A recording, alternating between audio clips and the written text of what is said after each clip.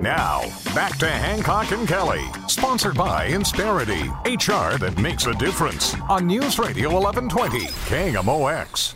And welcome back to the Voice of St. Louis. It's the Hancock and Kelley Show here on KMOX, and we're proud to be joined in studio by Brian Herstig. He's the president and CEO of the Jewish Federation of St. Louis.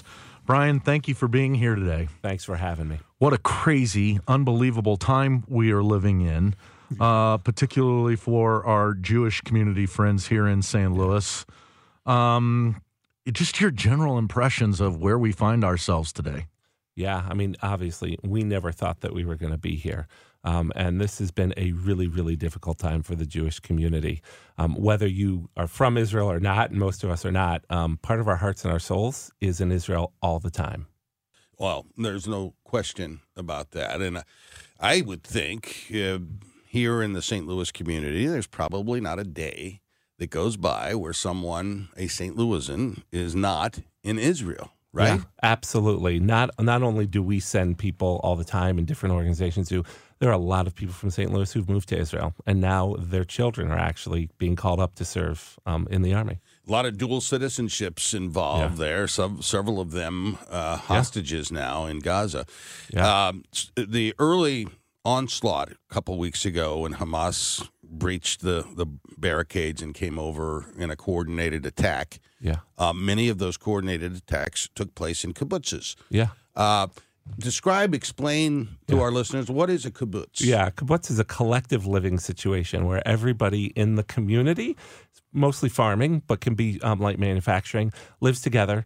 Everybody takes on different responsibilities, taking care of the children, working in the fields, working wherever, cooking. You often traditionally would change those responsibilities. So every month or so, right, you do something different because everybody works as a collective together. I remember in high school, one of my best friend in high school left and went to Israel to stay on a kibbutz for the summer. That's common. Yeah, very common. And this is how the state was founded. Remember, this is a 75-year-old country that was founded in a desert, and they had to turn it into something viable. And so these agricultural kibbutzes were really the front line. And in this case, there are a lot of agricultural kibbutzes right along the Gaza envelope, and those were the first communities that were brutally attacked and murdered by these terrorists. 8 million people living in Israel today, give or take. Yeah. Massive loss of life already, unprecedented in the history of this country. I would have to imagine that most Israelis know someone or know of someone who was killed or taken hostage. There's no 7 degrees of separation in Israel. It's 2 degrees of separation. If it wasn't your kid or your family member, it was your neighbors. And that's what it's like in a country that is about the size of Rhode Island, where everybody participates in the military because they have to. Yeah, they have to, and they all are, and they're amassed now at the border of Gaza. It's just a matter of days, I would think, before they move in there. Yeah. How do you see this conflict playing out? Is there any way to – I mean, Israel's military, we know, is absolutely exceptional, but this is a very challenging endeavor. Yeah. I mean, the challenge is that this is a problem that's been going on for thousands of years, so it didn't come about quickly. It's not going to be solved quickly. You're also talking about two groups of people who are using very different rules of engagement. Israel has one of the strictest moral codes of any army in the world to protect citizens, whether it's their own or on the other side. But Hamas is a terrorist organization backed by Iran, and they do not have those same rules of engagement. In fact, as we saw the other day, they're shooting rockets from hospitals, churches, mosques, schools, one of which misfired and landed in the parking lot of a hospital. But they also have been stopping their citizens from leaving the north of Gaza, as Israel has recommended. 4 days ago, they gave 24-hour notice for people to get out. They have extended that because Hamas has told people don't listen and have put trucks in the middle of the road to stop them from going. It's really hard. Our hearts break for the citizens of Gaza who are being controlled by a genocidal terrorist organization and aren't able to make the choices that they need to protect their own lives. Last night, the President of the United States took to the national airwaves, spoke to the country, and also tied this a bit to Ukraine and the aggression that's coming from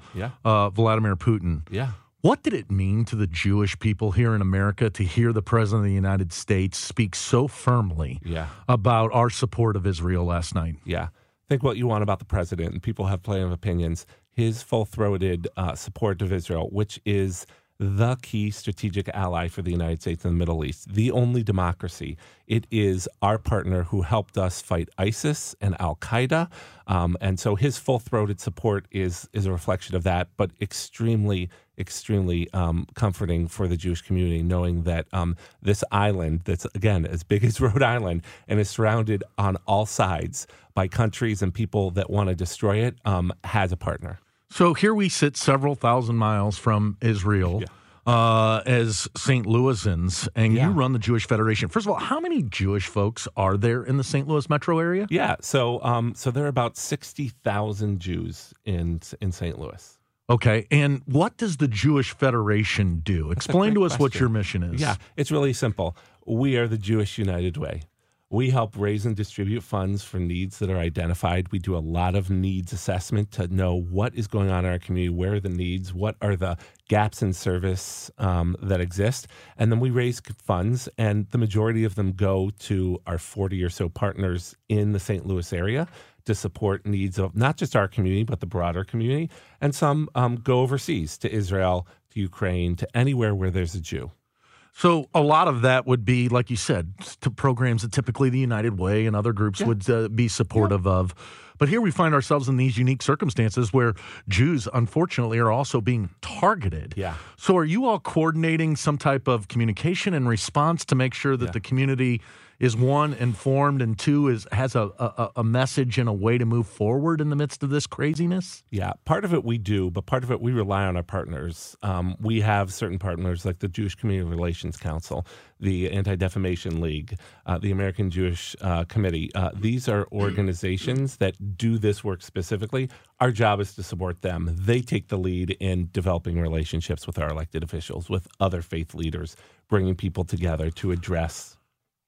Okay, how could I'm a Catholic? Yeah. How can a Catholic or a person of another faith be supportive of the Jewish community in this time? Obviously, there's probably heightened security at most synagogues, etc. Yeah. But so many of us find ourselves saying, we're supportive of Israel. What can I do? Yeah, that's a great question. Thank you. So first of all, be informed about the truth. Hamas is an Iranian-backed terrorist organization. Find news sources that are reputable. There's a lot of not reputable stuff out there, obviously. Second of all, if you know, if you have a Jewish friend or neighbor, they're not all right. You can ask them. They're not. Provide some kind of support or words, because this is a really, really trying time. But I think the two things that people can actually do is there's a national campaign, a blue ribbon campaign, in order to bring back unharmed the over 200 captives that have been taken, which include 24 Americans dragged back to Gaza, mostly women, children, and babies.